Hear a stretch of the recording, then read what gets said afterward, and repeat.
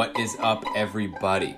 I'm Mike Gartell, a senior level multimedia exec with 15 plus years experience doing some badass, innovative stuff.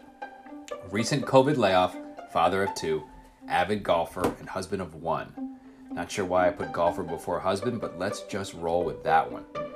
This is the debut episode of the Future Brew Employee Journal, an audio diary made public to hopefully just the CEO, where I offer my unsolicited thoughts on the morning brew and its future success. This episode, we're talking about the transition from newsletter to media. All right, so everyone is ready for this election to be over and for 2020 to be over, right? I'm sort of tired of the if 2020 was a meme bit, but ultimately this year has been a challenge. And let's look to 2021 with fresh eyes and a fresh morning brew concept. I present Afternoon Pick Me Up, a new vertical and daily Instagram Live.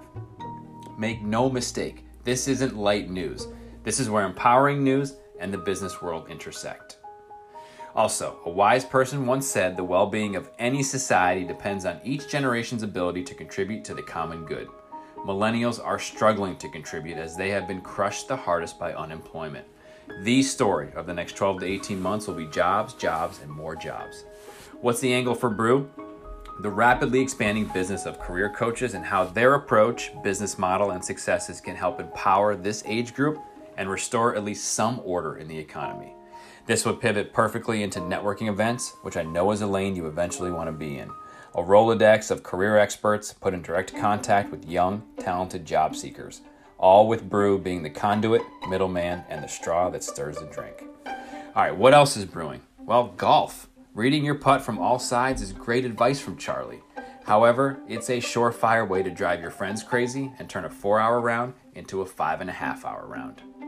And while we're here, my 3 rocks, now that I've finally had some time to catch my professional breath: 1, get out of my comfort zone; 2, go where my expertise can be fully utilized; and 3, help you build $1 billion coffee company.